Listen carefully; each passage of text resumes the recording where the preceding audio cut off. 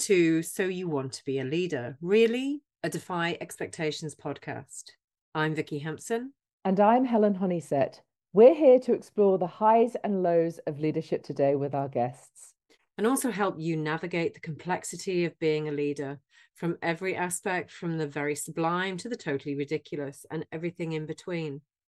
Our guest is Michaell Magrutsche. He's going to be sharing with us some of his fascinating insights into what makes great leaders and how we can really drive our own leadership capability. One of the reasons that I was really excited about having you as a guest on this podcast is you've got a completely different perspective. I know if I look at myself and Vicky and I look at a majority of our guests, we've all sort of been good soldiers. We've gone up the corporate ladder. We've done the things we've wanted to do. You've come to leadership and this huge passion for leadership from a completely different perspective. Can you tell us a bit about your story? Yes, it's about dyslexia, as you know. I was a sick child, so I didn't even have before dyslexia a nice childhood. The world works. My world never worked. I was literally, I think, a 36-hour birth came out, and I was just hitting the wall. And I hit the wall till about 50 because of unawareness. Even though I tried everything, because the drive to belong is not like the drive of procreating. You want to just belong. Out of your DNA, we are herd animal. And the power to experience our own uniqueness and power is through other people, not through us. We are just the product of it. So I have zero education. When I hit school, I wasn't even aware of dyslexia. I couldn't regurgitate because I was always good with people. And that was because I was asthmatic and eczema and allergies. I think I had to really rely on other human beings. You know, you had to rely on other humans. So my survival wasn't, I'm the nice little boy that can do whatever he wants, because at that time, boys were much better than women, right? System definition, you know. So systems made us woman and man, because the king went and said, we need warriors. What are you going to do with your woman? Just stay at home. And there was the first separation. And then when we conquered further, we separated more. But that made us bad leaders too. You know, the system definition and categorizing to manipulate or to run a state, to run a country, and England knows that. It's probably the best. It's probably on the top of that, right? Especially after last year, it's been a little bit of an embarrassment. Yeah, all this stuff comes, and it's a natural progression of humanity. I understand that, and people were unaware, and that's what we thought we had to do. And then I went to the class, and I couldn't. I just couldn't. And as you see, I have a strong spirit, and that's not my doing. It's just because a lot of other dyslexic people don't get old, they ADHD, neurodiverse people. And it was like, literally, I'm okay, even though with my health and everything, I'm okay. But then when I went into the system of school, it was like, stop. And it's not as hard probably today as it was 40 years ago, but it literally was, and I couldn't comprehend it, actually. I recall when I couldn't regurgitate or I couldn't read in front of the class, I just couldn't comprehend that. I couldn't comprehend that it was impossible when everybody can do it and I can't. And obviously they could do it better or worse, but then I said, what the hell? Why? What's going on here? And I wasn't aware of that, obviously. I was in the moment, trying to, as every adolescent or child likes to survive day by day, to learn what is it to be physical first. And then your parents teach you how to be a human in social context. And then in a bigger social context becomes the school. The most important about schooling is the social interaction, that you learn, you expand from your family, which could be good or bad, to a social environment. And a culture of school. I have to find 3 superpowers that humans have. Number 1 is creativity. Number 2 is human dialogue, like what we have right now, healthy, not I'm right and you're wrong. And the 3rd is adaptability. And we need adaptability to make systems and humanity work. So in order to find your puzzle piece in the puzzle, you need to adapt 4, which I see that you take a puzzle piece, right? And you try it if it fits. And this is unveiling you. And then once you unveil yourself through the social interaction, all of a sudden it fits. And cleaner it fits, the more you will be respected by others, seen by others. And sometimes it doesn't fit good. You just have to push it in. And that's why not everybody is successful. And that's why you're not, it's not your fault when you're successful, right? Who makes the best leader, though? Those puzzle pieces that don't fit and have to be pushed in, or those ones who conform? I think the best leader, the ones that don't fit. And the ones that just can't fit in. If you look at another level, like alpha beta, right? If you look at a beta person, and the beta person is not a beta person. So I've tried to be a beta person, and it goes reverse too. So I don't fit in the median of a bell curve. That's what systems do. Systems are built for the median of humanity. Anybody that goes outside of the bell curve or below is an outsider. So that shows you alone the limit of systems, because everybody is unique. There's one of one, 8 billion people, one of one, everybody. So the system has a hard time to define what is normal. It can't. If you ask any system, okay, what is the normal thing of, for example, IBM, or what is the norm in Apple? They can't define it. It's, from that system. What is the norm in British? What is the norm in Austrian? What is the norm in America? There's no norm, because especially which we all see now, we are all interconnected through the internet. We all have to rely on the human connection, not what's defined right now. What we do in the world, and that's what we're untangling, is we're using our creativity to eradicate each other. And that's only possible through not seeing that the double-sided mirror is systems.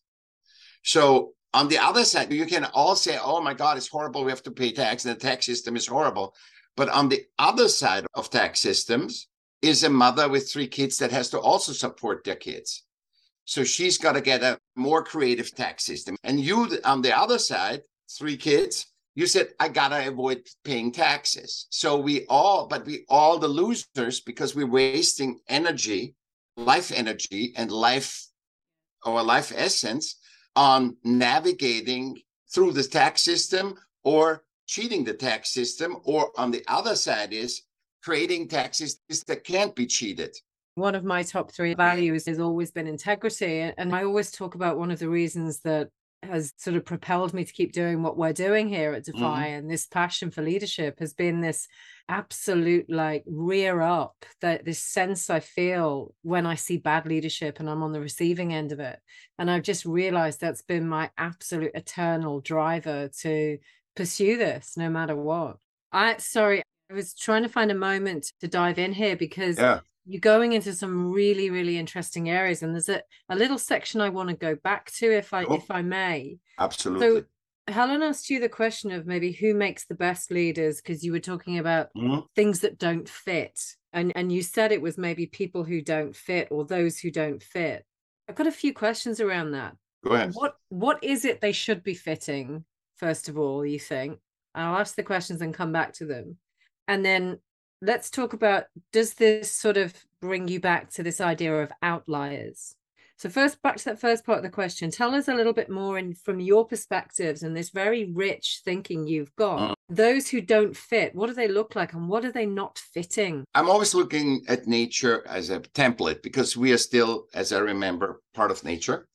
And if you look at bees, I just saw it 2 days ago, and it was just lighting up in me. Just look at bees. The bees look all the same, right? The queen doesn't look like it. It doesn't fit. It doesn't look, it doesn't feel like it. It has different structure, life, everything. What I'm saying is, through the non-fitting, this is such great, through the non-fitting, you become self-aware. If we would all fit, that's basically in our world, our non-fitting, because have never met a person that says, I'm fit. I was a fit, Got it. Yeah. We all feel like this. We don't fit. But that makes us also, the adversity of that makes us self-aware. Yeah. I really like how you've brought it back to that, this sort of misshape, this not fitting in the cookie cutter makes you so much more aware of where you need to morph. And I'm going to go back to one of your other points, which is one of the three, which is around adaptability, which I just naturally feel as though this is part of your description. Would that be fair to say? That's why we have ability, the adaptability is this. It's okay, I don't fit, but our DNA drives us to be inclusive, right? So it's not a conscious thing. It's not like, oh, I want to be inclusive. Like Elon Musk wants to be inclusive, you know? The biggest rebels in the world want to be inclusive. That's why you have all the superstars. When they're famous, they become infamous because everything they want to do is being part of the whole. And we are not aware of being part of the whole because the system constantly separates us in genders, races. Now they want to do it in sexuality. And there we see we are too fluid. It is, and the adaptabilities, I think we adapt. And obviously we adapt. It's not really us, right? So I'm adapting to you. It's not really me. But then I adapt to fit in with you, to have a conversation with you. And in that adaptation, I'm becoming aware. So if I come here and say, you two girls, I'm going to run you. Number one, you're girls. I'm a guy. I'm better. So I'm system defined already that I'm better than girls, right? And then I put you down and then I say, listen, you want to know about leaders? We're laughing at this point. Yeah. Hey, telling you about what leaders are. And you better listen. I cannot grow at all. I cannot connect with you. And it's a waste of time. If I come system defined, I'm a super system navigator, and if I come system defined, I could never grow. I must see you as humans. I must come to the conclusion naturally, not by systems, and that's like everybody is a human. So one of the things that sparked my journey into really understanding what great leaders were was the realization that I didn't do it like everybody else did, and I wasn't doing it how I was being taught. What you're saying is that teaching, that systemization that we're given from such a young age is driving that diversity and actually creating bad leaders. Absolutely. So when people walk into that leadership role, they're set up to fail already. 100%. I love that what you say. Wonderful. What could young people do today to sort of, because the other thing that I've also noticed is that self-awareness and sort of wisdom does scarily come with age. What could we do to share and support young people? Excellent. People in their 20s who are still desperately trying to sort of fit in, make sure that they create a place and role for themselves. What could we say to leaders to help them, or sort of those young aspiring leaders, to help them become more self-aware so they can actually break that cycle earlier? First of all, it's not only since young, it's over generation. And that whatever happens over generation gets locked into the DNA. That system, we live our humanity through systems. We don't live our humanity as part of nature and in relationship to nature. We live our humanity in our man-made systems. We experience, awareness comes from experiential living, and we live it in a system. So we are born in a hospital, we have a religion, we are school, everything is a system. So we are hardly out of the system where we can just talk. That's why this is kind of out of the system, because we just three people that find each other and talk. What I would say to kids, so we're looking outside. So system have conditioned ourselves to look at God or a leader outside of us. And that makes this distorted thing of leadership. And if kids doing it, I see that kids today do it. They say, hey, why should we do it like you guys, baby boomers? You work your whole life off. Everybody is the same. We want inclusion. They have a strong, and I think that's the nature that's right now aligning to everything, have a strong sense of what's right and wrong. They try to also systemize that because they found, okay, everything is system, so we have to systemize what is mindfulness. Mindfulness is having a feeling, having tact. You don't need to be politically correct to know what human tact is. There is no mindfulness for you, and you, Vicky, looks different. right?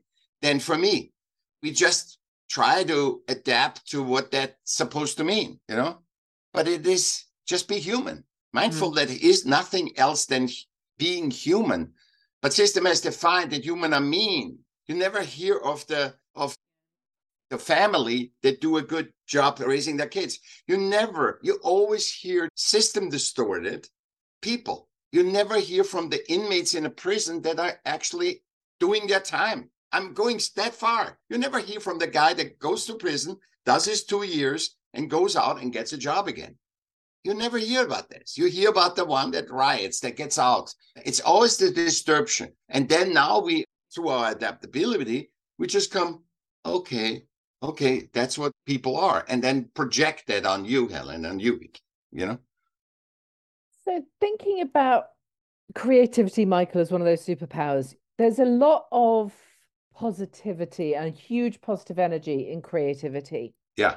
One of my big crushes when I was younger was Ken Robinson, who was the educationalist. A weird crush to have, I know, but he always thought that creativity was bred out of us. Yeah. How do we bring creativity back into these systems? How do we break the system from inside by using these superpowers and bring also some of that positive energy back? Look at this interview. I'm a product of creativity because that's where I survived. Literally, I couldn't find anything. I was a lost child, just had to repeat. And so I went on vacation with my parents. And I listened to Gimme Shelter from the Rolling Stones. Literally the whole cassette tape. And I couldn't stop listening to it. And that made me enjoy that vacation. Hey, 30, I realized, hey, creativity saved my life, right? And then I said, I am an artist. And the realization that a lot of established artists don't have, that they call themselves artists, is exactly what you said, Helen.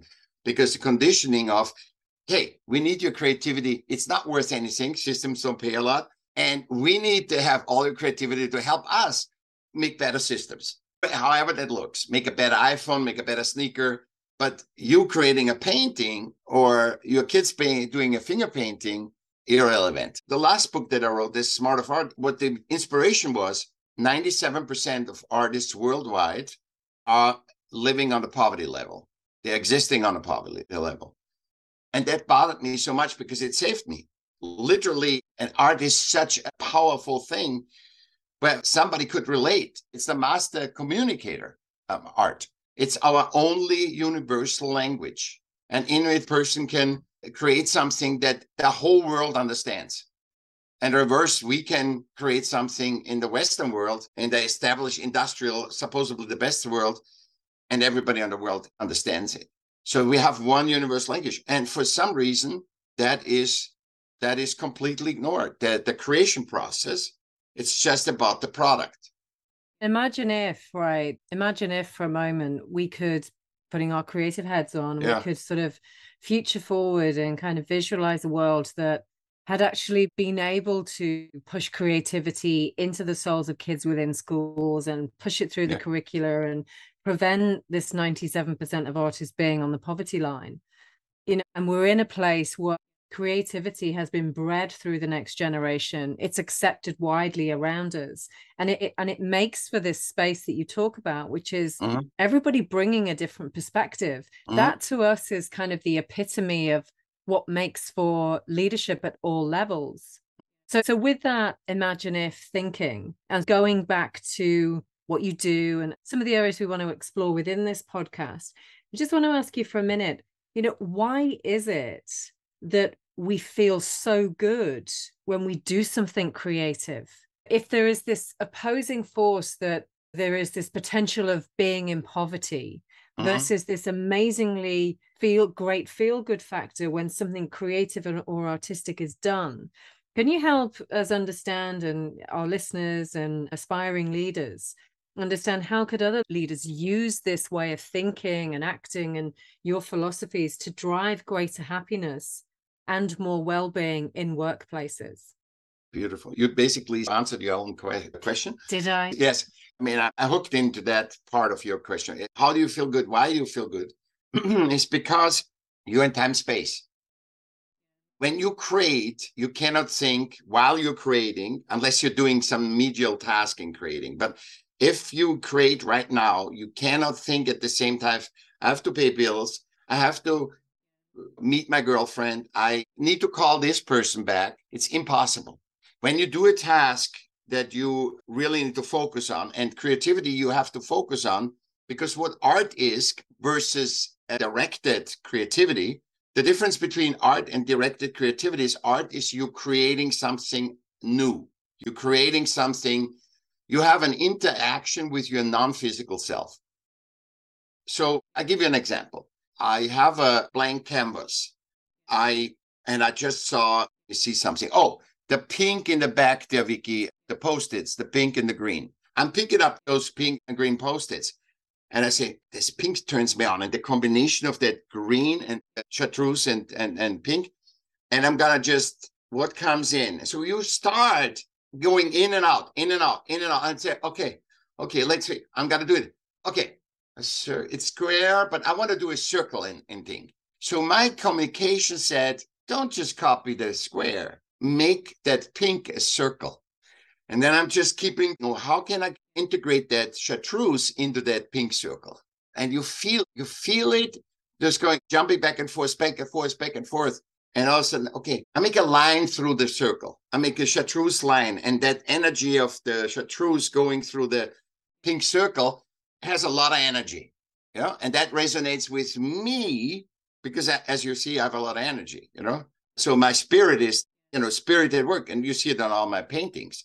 So this is how the clearer you are. And you see, I can verbalize my process because I started a movement in 2015 that's called the self-aware artist. So you know what you do, why you do it, and you can verbalize it to others so other people can get on the road of, and that's what a leader does. Yet when you verbalize what you do, not just saying, shut up, do this, and go in your chamber and don't come out before you have it finished. So you can verbalize what you wanted from people, and that comes with self-awareness too. Verbalizing is communicating. The better communicator you are, the easier life becomes because you can say what you need. I was dyslexic, so communication, but I learned that through creating art, not through looking at art. Looking at art is very helpful. That's how we relate to each other. That's why art is the master communicator, because they're relating stories. And that's why discourse and podcasts to relating to others. We need the campfire and telling stories. And podcasts is the new campfire. It's like we three met each other and we just talk.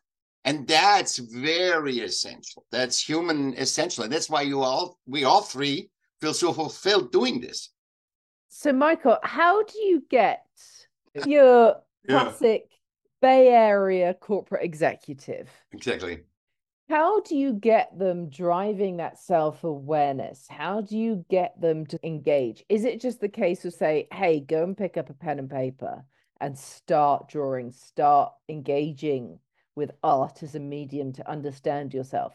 Or is there a set process that you do with leaders to really help them drive that self-awareness? First of all, I say hire us three as a team. And the second thing is to find yourself, not to do what we say, but we punch you into shape to find yourself. Like I mentioned before, we try to fit in.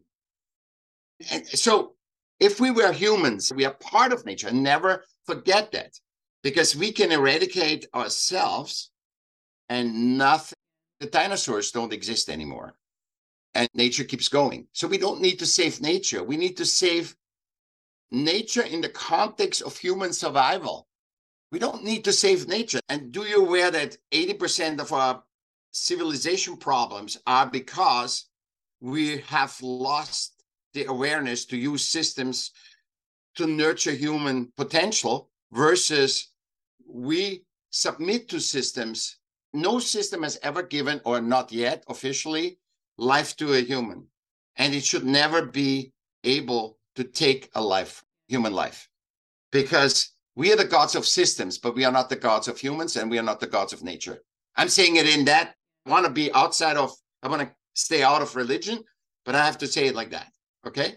So I want to keep going on this subject. And so I'm going to give you a Friday challenge because tomorrow will be Friday, could be listening on any day of the week. And my Friday challenge to you is that if you had one day to change the mindsets of those leaders in these very large global corporate organizations and help them break this obsession with hiring from the elites of North American higher ed, the top higher eds in Europe, you'll know them. I'm not going to call them all out. So that we create very different workplaces for the future. We bring those generations through that have been allowed to thrive with creativity and the type of thriving that has taken you beyond just striving. It's put you into a place of thriving. So how would you do that? If you have one day to make this happen and change their mindsets, how do you get them to move? We need to be humans. If Elon Musk wants to get all this, has all this wealth, he's the richest guy. So he is the best monopoly player of all monopoly players, all humans to play monopoly. Okay? Doesn't mean anything about his humanity. Doesn't mean anything about our human potential. He was at that space and time, he was the best monopoly player. Like Winston Churchill was the best prime minister at that time. But that's it. Was he the best human? Was he the best thing? No, he was system relevant at that time. But I believe that humanity is way more than being a good monopoly player. Look at this podcast. Do you need to talk to the top people to create value, human value? Look at us three. We are not the top system relevant people, but we can be fulfilled by incorporating our thoughts, our minds. That is, you can input that on AI. And without adaptability of humans, if you take adaptability of humans away, system would collapse. System can only work with humans. The moment you take the human out, systems are irrelevant and they won't work. So you can't put them above humans. And we cannot put ourselves. We need systems. I'm not saying, oh, revolt. That is not the answer. That's a system answer, by the way, like lazy, that in nature, there's no such thing as lazy. So thinking about that community you've built around the self-aware artist. Yeah. What are the learnings you've taken out of that? So one of the words I like using instead of leader sometimes is role model, because I think to your point. It's a better word. Yeah. You are part of the team. You're not anything more important than anybody else. And if we start thinking about leaders as role models instead of leaders as hierarchical, what have you learned from that process over those last 8 years building that self-aware artist community that have been big aha moments for you where you've gone, holy cow, this is what I can share with others? The moment you can verbalize your essence, what I found most is that everybody has value. Everyone has a unique value. The more you know that value, the more to discover the value, the more you can verbalize that value, the more the person feels fulfilled, the more self-esteem a person has. That verbalizing your value and that everyone has a unique value piece. Yeah. To me, there are times when that's incredibly easy and there's in times when it's incredibly difficult. But also there are times when you find people who just struggle so much to be able to even engage with that concept.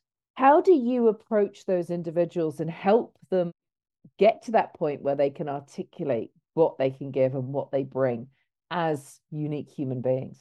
Okay, so I tell you from where I worked, okay? I was in the hospitality business my whole life because I'm an artist, right? And it's more human-centric, right? So I make everybody of the team a superstar. So I would make you a superstar. I verbalize the words, yeah? I would make a word for you that reminds you of you. But then you have to be self-aware to see it in others.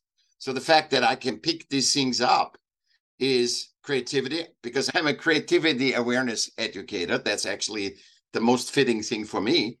There's no system that teaches you that, because it's almost saying there's one system that teaches you humanity. Humanity is so intricate, there's no one system, but I can teach you communication. and make you aware, not teach you. I don't teach you anything. I make you aware, and then you run, because you can't undo awareness. See, that's why awareness is if I tell you ask me, in a lot of podcasts, what is your word? What is your goal? I said awareness, because you can't undo awareness. That's what I would suggest for you when you talk to these leaders. Say, you can't undo awareness. Knowledge you forget. Look how many people have Harvard, Oxford, Cambridge. They don't know anything unless they stay there and keep teaching or whatever. Go in, get your MBA, get your whatever, and then you forget everything. It's not about knowing a lot. It's about awareness, because awareness helps you in every situation. Humans are like animals. Look what animals do.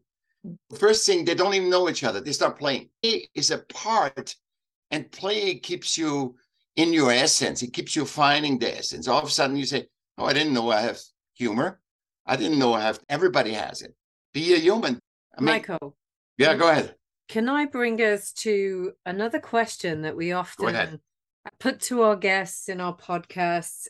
It's going to be very interesting with you, because one of the things here at Defy Expectations we love to do is think about what are some of the really good defiant pearls of wisdom that our guests could maybe share with aspiring leaders. Now, in your case and with our conversations, I think I could write a book with your defiant pearls of wisdom. If I gave you another challenge and said, pick one that is a great defiant pearl of wisdom for an aspiring leader, what might that be? I think more than any other human, awareness trumps everything. Knowledge, system relevance, anything. Awareness trumps everything. Michaell, thank you so much. It's such a fascinating topic. It's so much. It's so much, yeah. So, it's been fascinating. And there's been as Vicky said, there's so many different sound bites that we've picked up on. There's just so many different aspects here about awareness and really starting to think about our lives and our human experience differently. Creativity, the importance of it within schools, the education angle, which is very important to our business, has been in our communicating. You can't communicate through AI. There's no growth in AI. If you talk to a machine, where's the growth? Yeah. I mean, if you just talk to a machine to be satisfied, to get where you need to go, I mean, in some way, you can transact. It's great to transact, but there's no emotion. There's no true engagement. It works with Google Maps, but it doesn't work with customer service. You give me so much insight and inspiration, and so many recycle with pride statements here. And I've been looking at some of your amazing artwork as well, Michaell. It's mind-blowing. Well, if you've been as inspired and somewhat mind-blown as we have been with our amazing guests and the conversations we've had, please check back in, as we're going to be running these regularly. And we're covering every aspect of this kind of skills leaders will need to continuously develop, evolve, and thrive. Do look at our website, defyexpectations.co.uk, as it is packed with tips and inspiration for you. Also, please make sure you hit that follow button. We look forward to being with you on our next chat.